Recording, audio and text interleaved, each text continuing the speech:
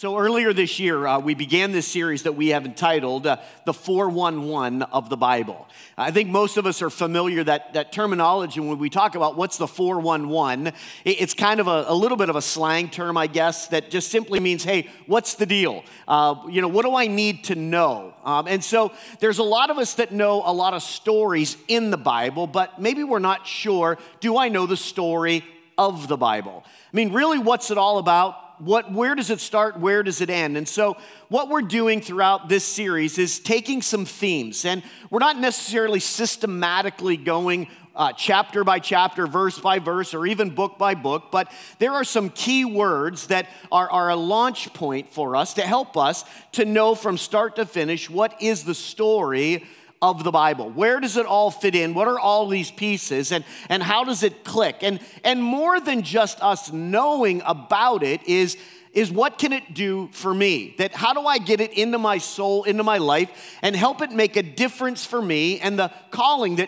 that we believe that God has for every one of us. So we've been asking you again, maybe on the notes section of your device, or maybe if again you're good with paper and pen, but to be writing some of these things down, these big principles, and it'll be a great point for you to study a little bit more in your own personal devotional time as well. What I've done as well, part of this series, is that on Tuesdays and Thursday mornings at 7:30 a.m., I'm doing what we're calling a regroup or a deep dive. So I'm digging in a little bit more. If you have an opportunity to be with me live on Tuesday and Thursday, I'll post it. So anytime after that, you can join in. But it'll be a chance for me to kind of flesh out a little bit more, maybe some things that I don't get a chance to cover here in the morning, or a chance for you to ask some questions that we can make that time a little bit more interactive. Again, we don't want this just to be kind of a lecture format today. We want you to be engaged. And again, how does all of this work, Pastor Jim? And so not only today, but on Tuesdays and Thursdays, we want to take that opportunity for us to take a deeper dive, and really, as we introduce these themes, about what it is. Each one of these themes we recognize help us to know that this is how the gospel is hung for us. It's how we understand what it's all about, and really the foundation of Christianity, what it's built on. And so it's really good if you're here every week. You're going to kind of see a growing and building package for us each and every week. Now, a few weeks ago, we studied about what the significance of blood is when we read about it in the Bible. Especially, there's a lot about it that we read so far in the Old Testament. It's why we sing a lot of songs about it. If you grew up in church, you'll hear a lot of songs about, the blood of Jesus, or the power in the blood, or maybe pastors or churches talk a lot about the blood. And again, maybe for you being new to church, or that's kind of a new concept, you're kind of like, man, what's the whole idea of blood all about? And what we learned a few weeks ago, it's an understanding based around the issue of sacrifice. And so one of the big themes that we talk about early in the Word of God is the whole idea of sacrifice. And the Bible tells us this, that God said that without the shedding of blood for our sins, there can be no forgiveness. That's why it's a pretty big deal, that we know if we're going to get saved, if we know that we're saved from the wrath or the judgment of God, it comes by way of sacrifice. Through the blood, in the Old Testament, it was done by way of going to church, by going to the tabernacle and offering sacrifice. In the Old Testament, it was by the blood of animals, knowing that one day it would come by way of the perfect Lamb of God, Jesus Christ. And that's really what the story of the Bible is all about. It helps us to always put our focus and see what it is about what Christ, who he is, and what he's done for our life. And one of the primary understandings is that man cannot wipe out his own sin. And although we try, right? We try to bury it, we try to gloss it over, we try to justify it or talk about, well, it's not that big of a deal, it's not too bad. But what the Bible teaches us, that a blood sacrifice is required, and the fact is that you and I aren't good enough to be able to make that happen. It's reserved for God and God alone. And so what's the significance about blood is that it's all about sacrifice. And what does sacrifice mean to us? How is that unveiled to us in the Bible story? Well, in the Old Testament, God had installed a mediator between himself and man. It's when he instituted the priesthood. It's when he instituted that there would be someone that would represent this relationship between God and man, when sacrifice had to be made, when blood had to be shed. And so I want to take today as an opportunity to look at this theme about how did that mediation work and what's the significance of the priesthood. I want you to, maybe if you're taking notes, just kind of maybe put this in the sideline. When we think about priesthood, it's just the equation is that it equals to offer sacrifice. That's what it is to be a priest. That they were the mediator, again, as we read about in the Old Testament, that offered the sacrifice for God. So what do we need to know? What's the 411 for us today? Well, there was a place where the sacrifice on behalf of all the people happened. In the Old Testament, it was called a tabernacle. It was basically a portable church.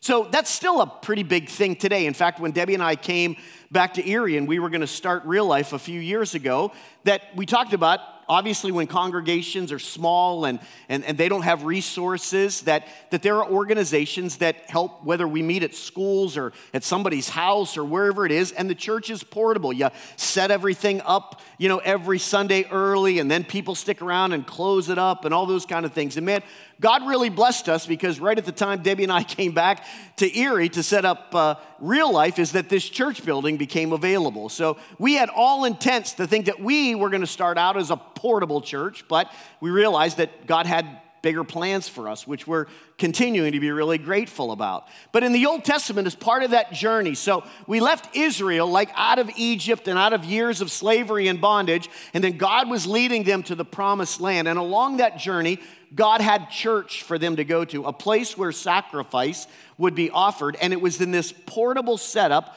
of this church or this tabernacle that represented where God's presence would be. So the tabernacle represented the place of God's presence. And we might see that today as a church. We know that God's presence is everywhere, but we gather together at His church oftentimes in a particular place. For those of us here today, it's here. And we get this instant sense like, yeah, this is where the presence of God abides. Not necessarily in these four walls, but in us as we gather together truly as the church. And so I've got a picture of it. There are a lot of renditions, but here's one idea of what that portable church looked like. There was a big curtain that separated. In fact, one of the things to know is that the tabernacle was always right in the middle of the life of Israel. Somebody say, you get that? So the 12 tribes of Israel, they camped on all four sides of the church. There were tribes to the north, the west, the east, and the south, but the presence of God was always in the middle. And so you'll see that there were some outward things where things could take place kind of in an open courtyard, but there was another kind of building inside of the building. And it was known in two phases. It was known as the holy place, and then there was a large veil, a very thick garment, and it separated the holy place from the most holy place, or the Holy of Holies. And there was some significance. So the closer that you moved in, the more the presence of God was available, was there. Unfortunately, in the Old Testament, that God kept Himself away from the people. There weren't, like today, we have the Holy Spirit. There wasn't this abiding presence. It was represented through this presence of the tabernacle and expelled through the relationship of the priesthood to help understand what the presence of God was all about. Now, if you've ever gone to court, you'd probably find it necessary to get a lawyer.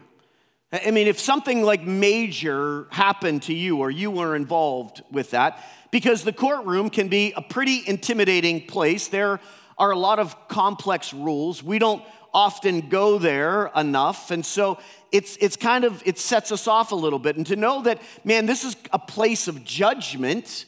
I better know what to say, when to say it, what not to say. And so the best thing that we do when we know that there's something big that happens is that we get a lawyer. We get somebody that knows how to communicate to the judge, that knows the ins and out of the case so that hopefully the judgment, whether it's for or against me, will happen fairly. And that might be a good perspective for us to understand. Certainly in the Old Testament, that's how the tabernacle operated. It was the priesthood that helped in this process for people to understand what their life before God was all about, whether the good, the bad, or the ugly. And although there were a lot of priests that helped out in the ceremonial worships or acts of worship, the offerings that they would bring, again, a lot of that stuff that happened in those outer courts, there was only but one priest that could go into those two places that I mentioned to you, the holy place and the Holy of Holies. Of all of the priests, there was only one who could really get into God's presence, and he was known as the high priest. And he could only go in to the most holy place once a year. And we read about it not only in God's word, but it happens in the Jewish faith to this day. We hear about the Day of Atonement, Yom Kippur. It's still part of their calendar system today. That God recognized that there was going to be a day every year where this sin issue was going to be dealt with. It was going to be dealt with in the church, in the tabernacle, and it would be orchestrated by the high priest. Now, if you've been with me for these last couple of weeks, one of the things that we're going to kind of understand through this process from the Old Testament as the Bible story, again, points us towards Christ, is that, I guess we'll say it in church terms or in study terms, that type, right? A type and antitype is that we see these visuals, these word pictures, things that were represented in the Old Testament that were a shadow, that were a picture of what the true light was already revealing, what was ahead. And so we see a lot of pictures in the Old Testament that are pointing towards something even greater ahead. And so when we Christ that one day was going to come, that was going to be the light, but right now in the Old Testament, we just see a shadow of that. And so the shadow is that one day the high priest would go before the presence of God and be able to offer a sacrifice, shed blood on behalf of the sins of the people. But what we realize in the Old Testament is that work had to be done year after year after year after year. And there were a lot of things, complicated things, that all had to work in line for all of that to take place. So here's one more thing we need to know about the tabernacle or the holy place is that it was a place of preparation. First of all, it was a place of God's presence, but to get in there, it was a place of preparation. You see, inside that most holy room, going through the veil, there was an article of supreme importance in the life of Israel to this moment. Most of you have all heard about it in one way or the other. It was known as the Ark of the Covenant, all right? If you've seen Raiders of the Lost Ark, somebody shout out me, yeah? Right? If you've seen that, right, then you've heard about it, you know about it, but maybe that's all you know. Maybe you think it's just something that Hollywood made up, but no, it's part of the Bible story. It was what literally represented the presence of God to Israel in the Old Testament. It was an article of worship that was placed in the most holy of holies, and it represented a couple of things. It represented God's presence. So when we see some of those pictures, there's kind of like a cloud or a fire that kind of rose above that. That was the literal understanding of the power and the presence of God for Israel to understand. It also represented his judgment. And like we talked about, just like in that courtroom setting, it was a place where when things were not right, it was a place where things were to get right. And so oftentimes that came by way of judgment, but there's more to it. It was also a place of mercy. It was a place that people could look towards to know that when we offer the right sacrifice and that when blood was shed, is that it would be a place of mercy. In fact, I'll show you a picture of the Ark of the Covenant. I'm sure that most of you have seen some representation of it, again, whether in the movies or in books or your own study.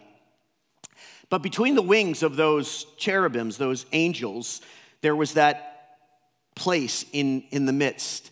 And it was known as the mercy seat. And really, again, in the Old Testament, it was just a picture. It was to help our mind conceive this idea that there is a place of God's mercy. There is a place of God's judgment. There is a place of God's presence. That for the Old Testament, for Israel, it was a physical dimension, first of all, because, it was this concept of a God that stayed relatively reserved from them. And so that's where the priesthood came about, is that God instituted some mediators to help that process for people to recognize all of those phases of God. Now, the priesthood started with this high priest from Moses' brother, Aaron. You'll remember that when God spoke to Moses out of the burning bush, that he was a little put off to be able to do all of that, and he said that he needed help. And so he asked God if his brother Aaron could help him. And so Aaron became a partner with Moses throughout leading the people in this, and God allowed Aaron to be part of what we know as the tribe of the Levites, the priestly tribe. And him and his sons and his followers became the priesthood for Israel. And there were a lot of important things, the preparation that they had to go through, that on that one day that they would go through the veil and to be able to offer the sacrifice before God. I don't know how much I can really give it to you, but it wasn't the fearfulness of God as much as it was the holiness of God that was really the issue with the holy place. So could we say it was a place of fearfulness? Yeah, it's because it was the sense, the pureness of the power and the holiness of God that was represented to the people in that moment. And so the priests, to go through that veil and to get into the Holy of Holies, I mean, we don't have time to read. We'll deep dive it this Tuesday and Thursday. But the personal preparation that they had to go through, because they didn't want to be guilty of stepping in through that veil into this presence of God being unfinished or undone. Now, some of you remember that Isaiah had a moment like this, where God spoke to him, where God was going to reveal his prophetic word. And when Isaiah felt himself like stepping into this presence of God, how many remember what he said? Oh man, I am undone. Right? I'm a man full of sin. How is it that I can come into this presence, this power of God? And he wanted to kind of back away from it, because there really weren't any opportunities for us as mankind to step into the full power and presence of God. And so I'm sure that not only were the people on this day of atonement waiting a little bit with bated breath, like this is the day, right, that our sins are going to be accepted or not accepted. Hopefully that this high priest has his act together, hello? Because like this is a big deal. And they waited to see, and the priest made sure that every part of his preparation was ready to go into the presence of God. Maybe we could take a little side note here, and maybe I could just ask you this morning. We've kind of been pretty personal with this journey as well, because we're not so much interested in just telling a story. I'm hoping to help you to understand, like, how does that story affect me? You see, we have an opportunity yet even today to go and to be surrounded by the presence of God. And what we need to realize is that God's presence is still holy. See, we don't contain God to a tabernacle any longer, or really even to a church building. We know that God's desire is to live inside of us. And the question for you and I is not, this isn't a history lesson that we're doing on Sundays. This isn't, like, what do I know about some ancient story? No, this is how does God's story apply to my life? What do I need to know so that I live holy and righteous and honestly and truthful before him? And what we need to know, that as much as the priest was in preparation because he was going to face the presence of God, I want you to know you and I deal with that as followers of Jesus. We deal with that every day. We got to realize that he is with us. He's in front of us, behind us, beside us. There's nothing that escapes. When we invite God into our house, right, he's there.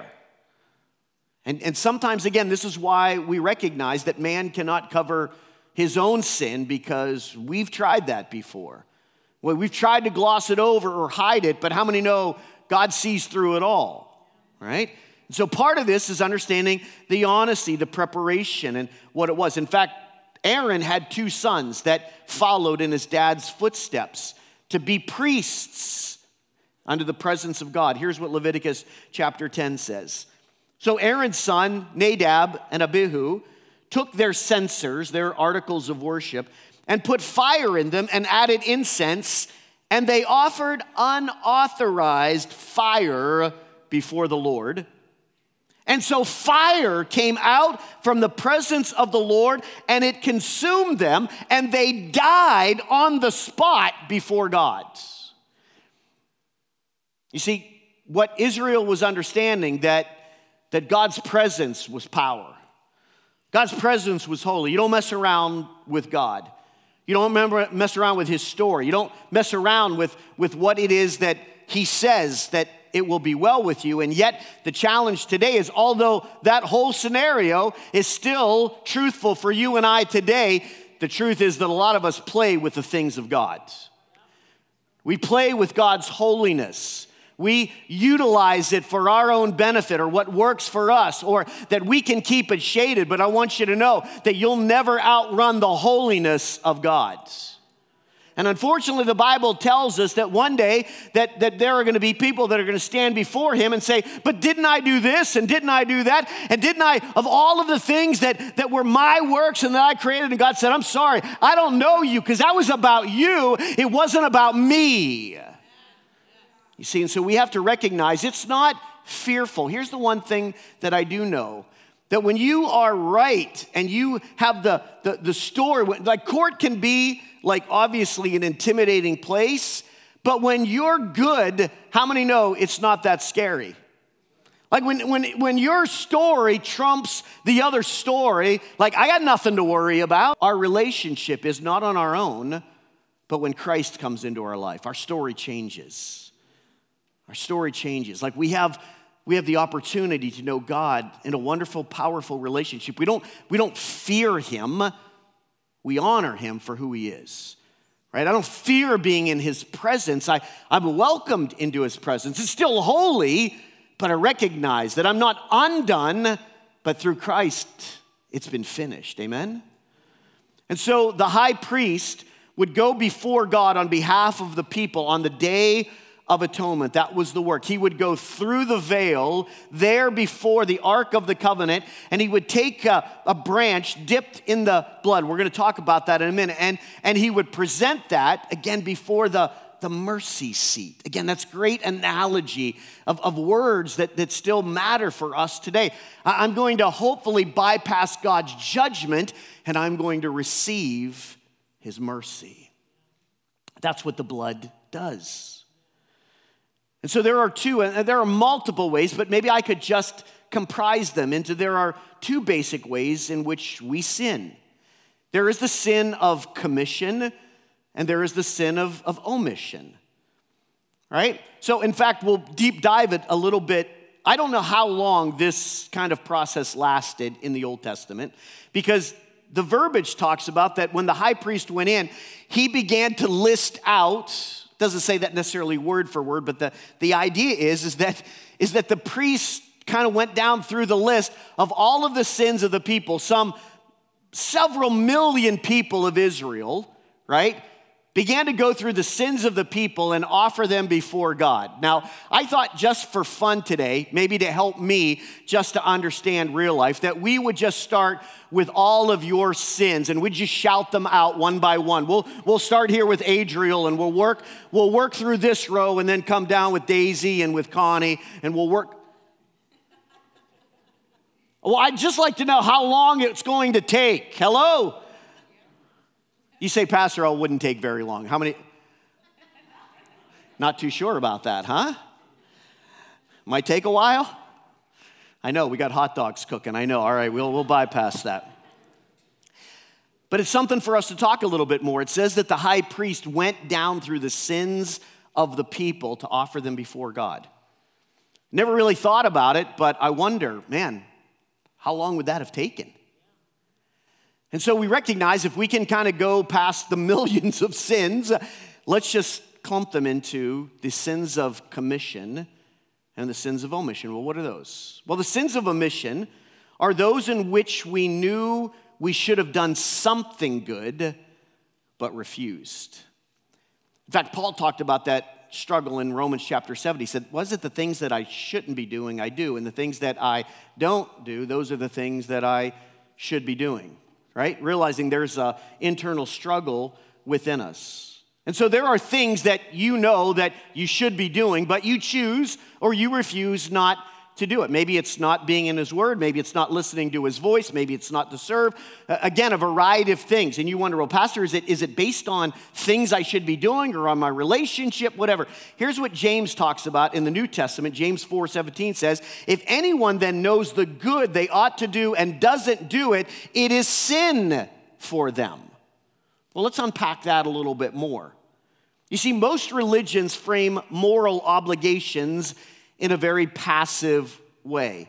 It just simply emphasizing the avoidance of evil. We just kind of go through life like, hey, just like that list of do's and don'ts, and just like, hey, just watch the line and let's just avoid, let's just kind of stay and do our own thing, right? Maybe the idea we'll just put some blinders on and just stay in my lane and I'll hope not to do anything. I think it's a little bit like, I remember the story that Jesus talked about the Good Samaritan. Right, this guy gets beat up, gets thrown to the curb, whatever, and then who shows up? A couple of people. Religious people, church people. And they see, right, this guy's messed up, beat up, and what do? They purposely what? Walk to the other side of the road. They don't want to get involved. And the power of the story is that really an enemy shows up and recognizes, hey, this isn't right. This guy needs help. This guy should have been taken care of. And God's helping us to realize that our faith is not passive, our faith is active. That God wants to know, listen, I've given you the gift of salvation. I've given you the gift of Christ. I've given you to be the hope of the world. What are you doing with that? And we've kind of convinced ourselves that, hey, Pastor, like, hey, that's your job or that's the leader's job. Like, I'm just kind of coasting and staying under the radar. Let me give you a big heads up. If you're going to follow Jesus, you can't stay under the radar.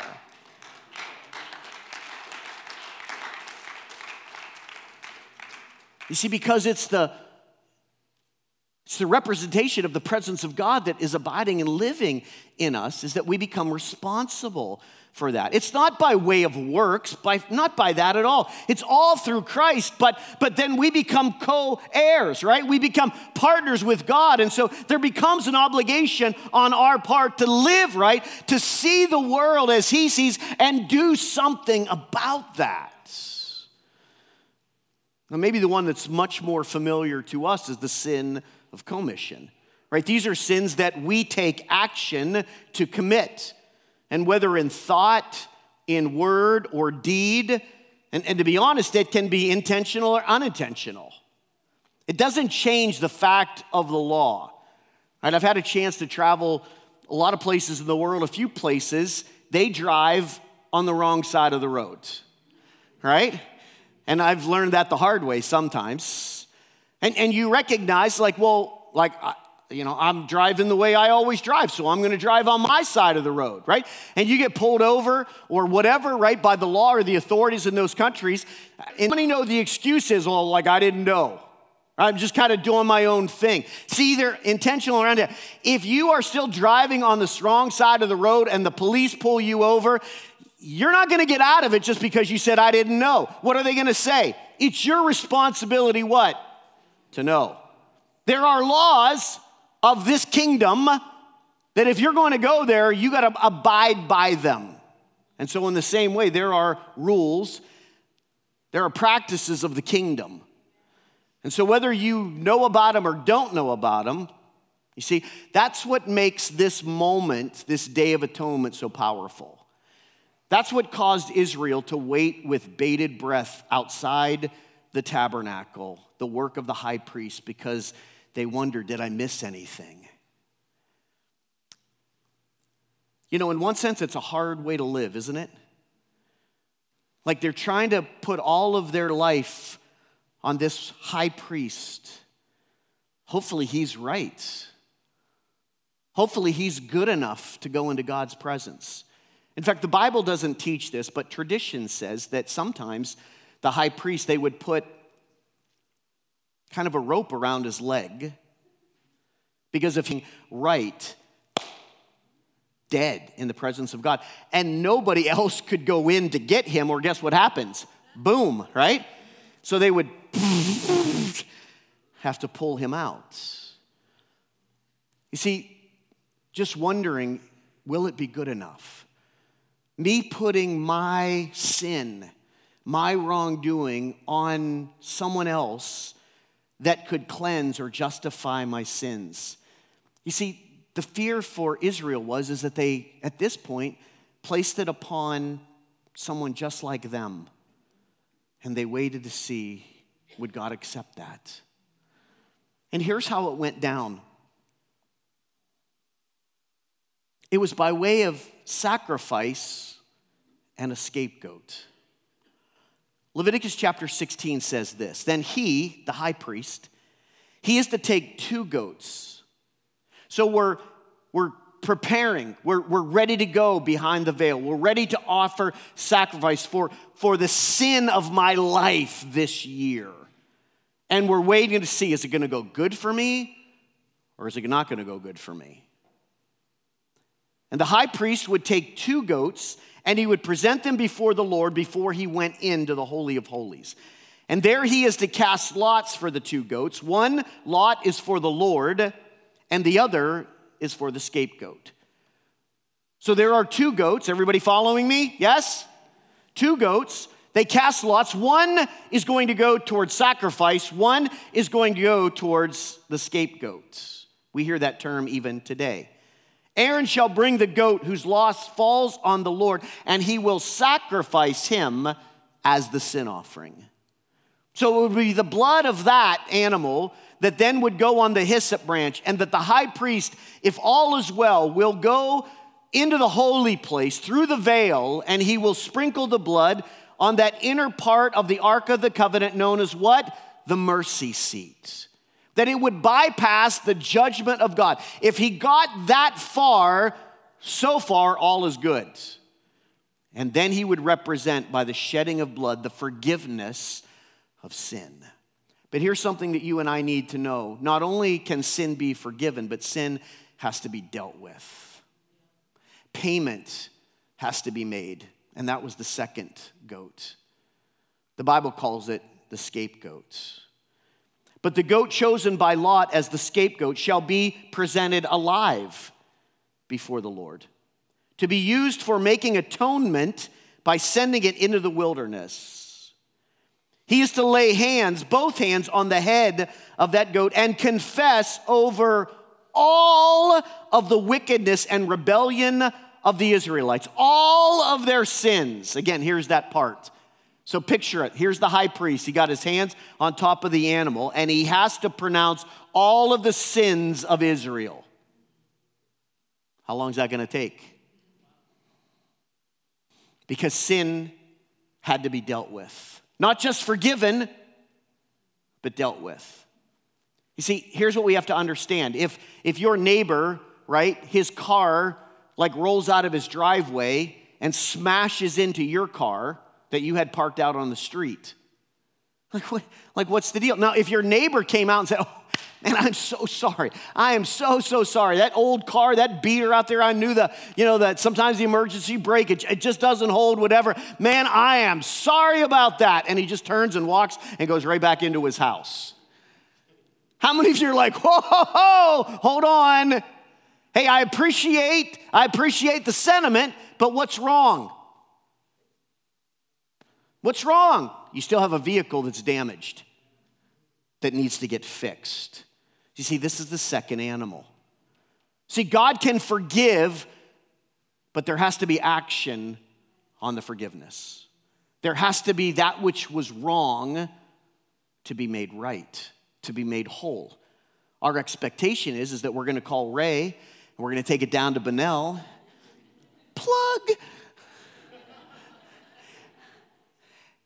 And we're going to get what was damaged restored. Again, I want you to just keep in your mind about the light and the shadow, about what's happening in the Old Testament tabernacle that was a shadow of what is to come and how that gets handled for you and I. You see, because without Christ, we're broken. And although we can be forgiven, we're still damaged.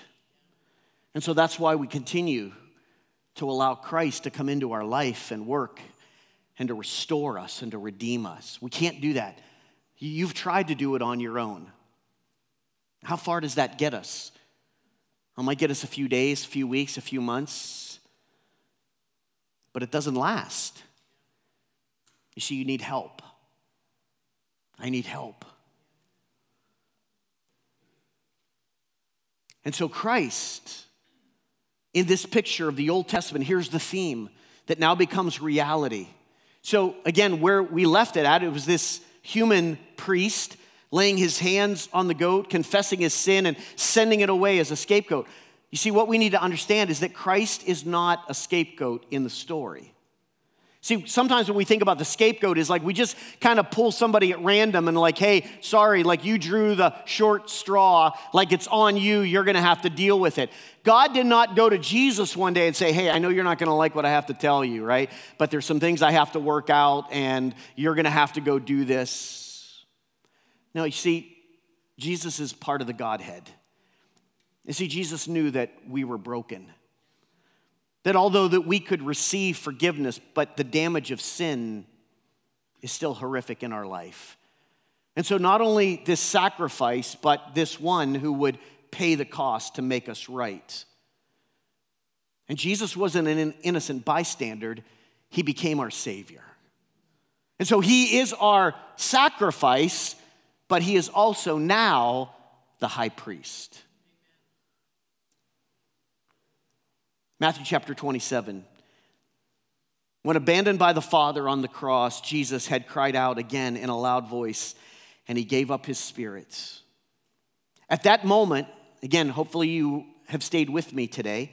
At that moment when Jesus died upon the cross and he cried out, Tetelestai, it is finished. The Bible tells us that at that very moment, now, not only was the church no longer portable as it was in Moses, but they built a brick and a stone and a large temple in Jerusalem, much like, again, what we would have today, a place that people could go to, one that they didn't have to pack up every weekend and then reset it up. It was the place where sacrifices were brought. It was still now a holy place and a most holy place where there was still a priest that would go in Jerusalem and offer sacrifice on behalf of the people. But the day that Jesus died and the day that he cried out that it is finished, the Bible says that at that very moment, that veil that happened way back with Moses that was now represented in the New Testament tabernacle, the veil was ripped in two, listen, from the top to the bottom. Now, Bible tells us that that curtain could have been almost 40 feet tall and could have weighed over 1,000 pounds, this heavy material that, again, represented this separation between God and man. So Christ not only became our sacrifice when he died, but in that moment that he blew open the veil that separated us from him and now pronounced himself as the great high priest of us all. And so in that one action, he demolished the work of the priesthood when he established himself as our great high priest. You see, what that allowed for you and I is to have access with God through Christ. You see, up until that moment, nobody ever dared step through the veil. But what the Bible teaches us, what history says to us, is that the veil no longer exists. Now we have access. You see, sacrifice brought access. That's why Christ came. That's why we can't do it on our own, that we needed him.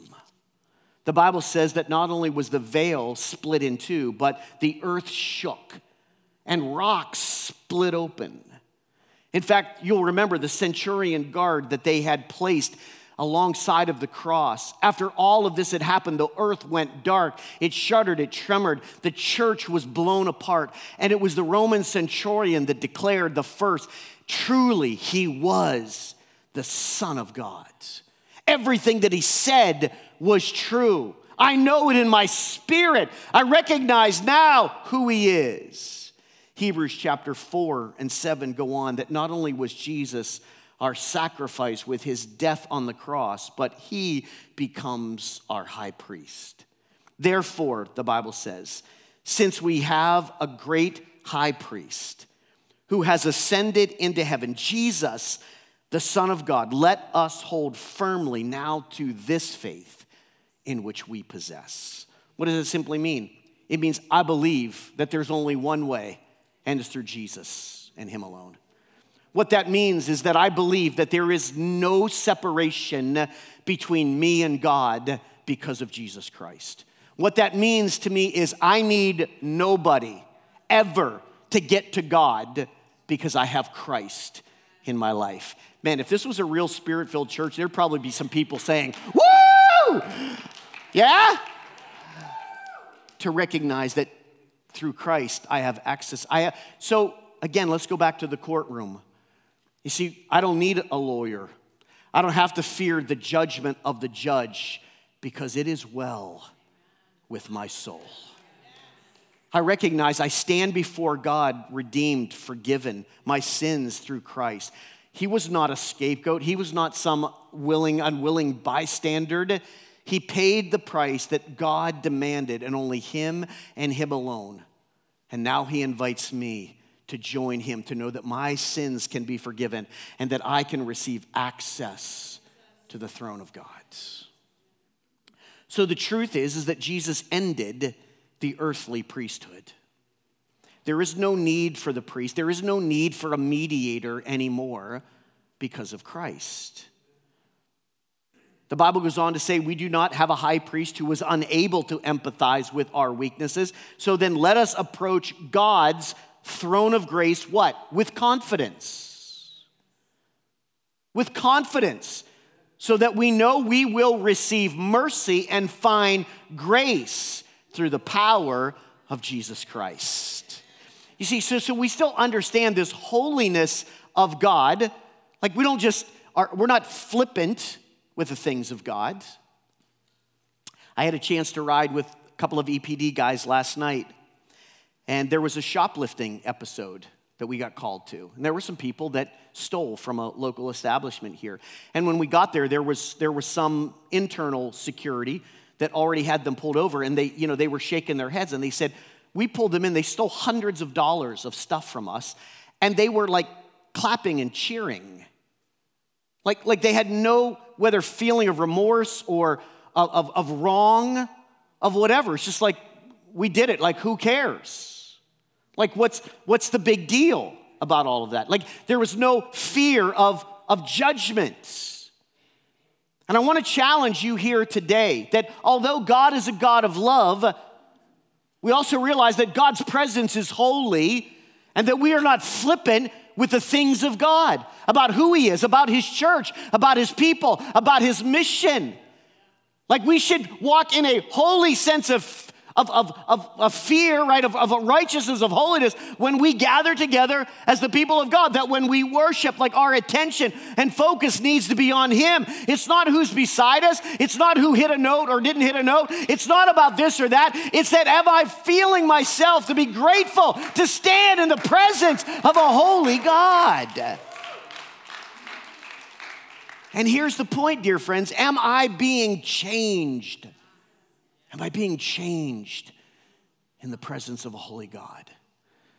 Listen, I love you to be here today, but if you think that like my whole deal is like I just love to speak to a crowd, no, that's the furthest thing. See, I feel humbled and honored that I want to be speaking to people that desire to be followers of Jesus, not just hearers, but doers of the word. And maybe not all of you are there right now. And that's great. I'm glad that you are here.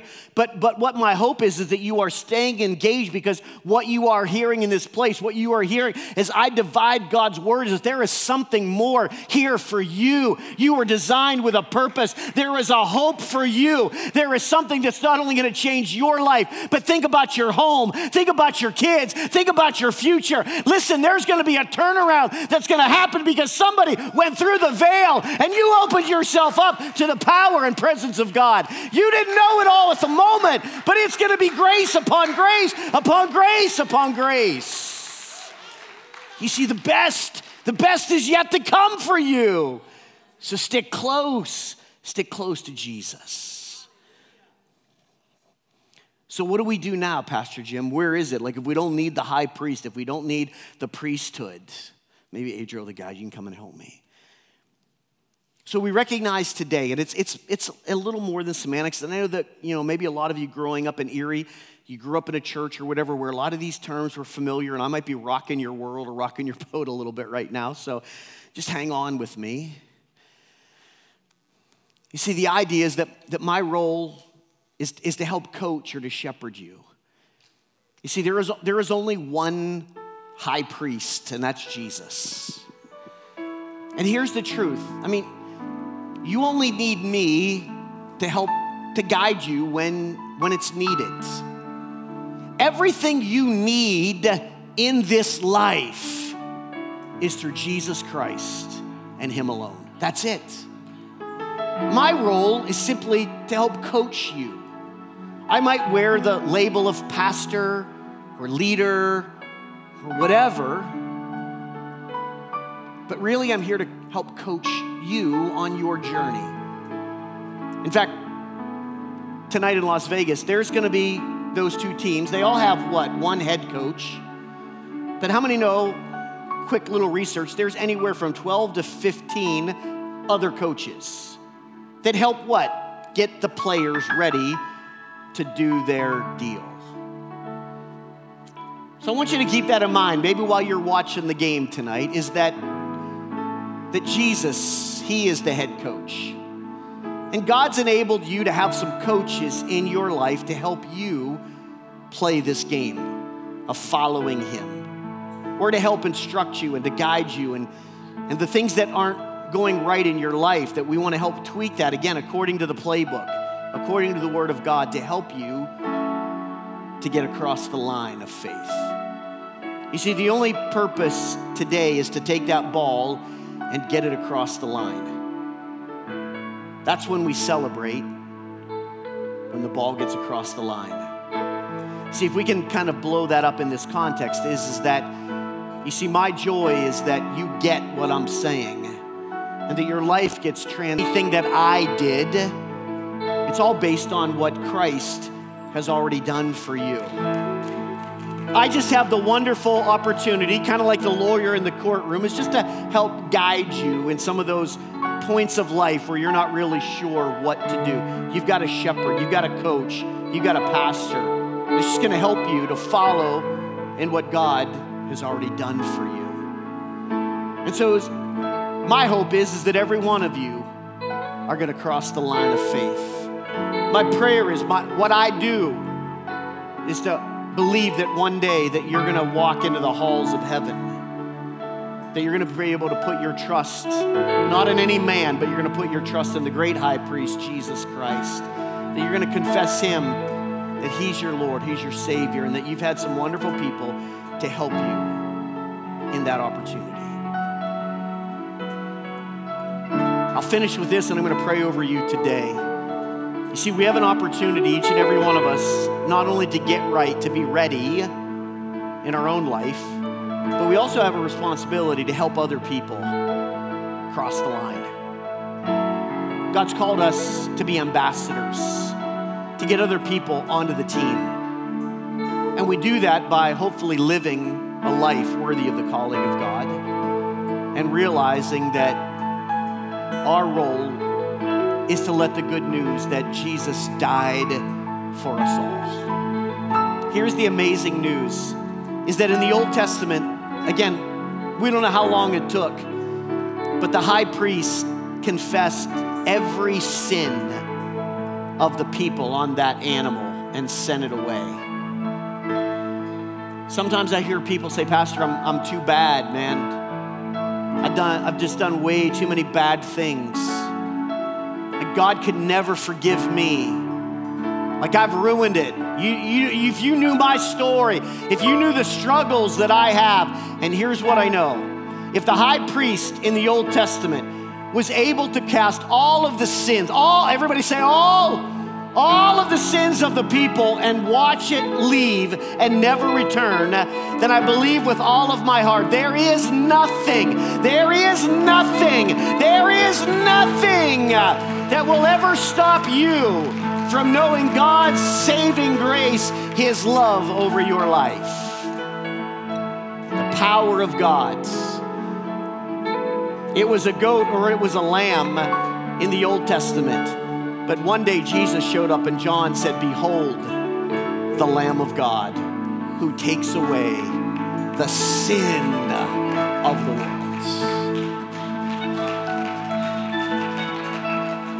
Listen, I want to pray with you today. I feel that from God today that you maybe today will accept His sacrifice for your sin. That today maybe you've never asked Christ to come into your life. You've never realized that blood had to be shed, that what Jesus did was not just a story in the Bible, it is the story of the Bible. What was a shadow right now in Leviticus, the light was Christ. The real story was coming that you and I have the opportunity to understand. And what happens when we give our life to Christ? We get access to the holy place. The veil gets torn, and now we get to enter in. So for some of you that think, man, I don't know if I'm good enough, can I tell you, God's still greater.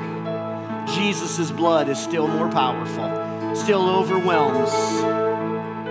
I don't know, it might work for everybody else, Pastor Jim. I don't know if it works for you. His blood still covers your life. I want to pray over you today before we finish today. Maybe in your heart you say, man, that's what I want, what Pastor Jim's talking about. I want to know that my sins are forgiven. Listen, we're not asking you to be perfect, right?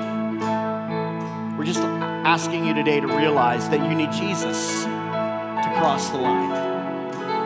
You need to understand that as good as you are, you're not good enough to cross the line on your own. In fact, even the earthly priesthood wasn't good enough because they had to do it year after year after year after year. But once Christ came, how many are glad? It's all done. It's all done. Today I have access, so let us boldly, amen? Let us boldly come to the throne of grace. Bow your heads with me, let's pray.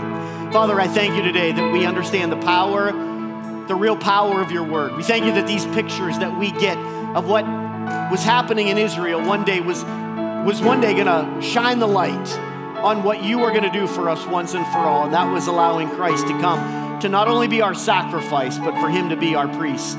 For him to know that it's through him that now we gain access to God.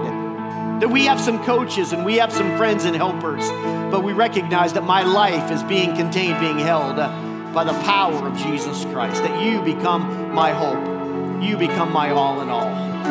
So God, I thank you for helping us to understand more of your truth, your word into our life. And I pray for those that maybe are coming to that point of crossing the line.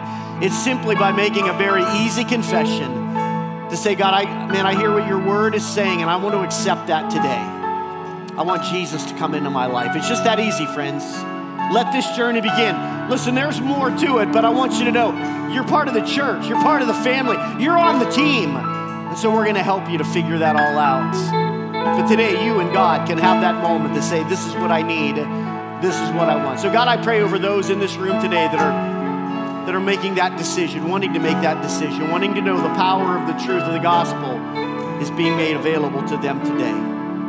So God, we pray your blessing on all our lives. Jesus, we thank you for being our high priest. We thank you for being our way to know joy in this life and joy forevermore. So God, we pray that in Jesus' name.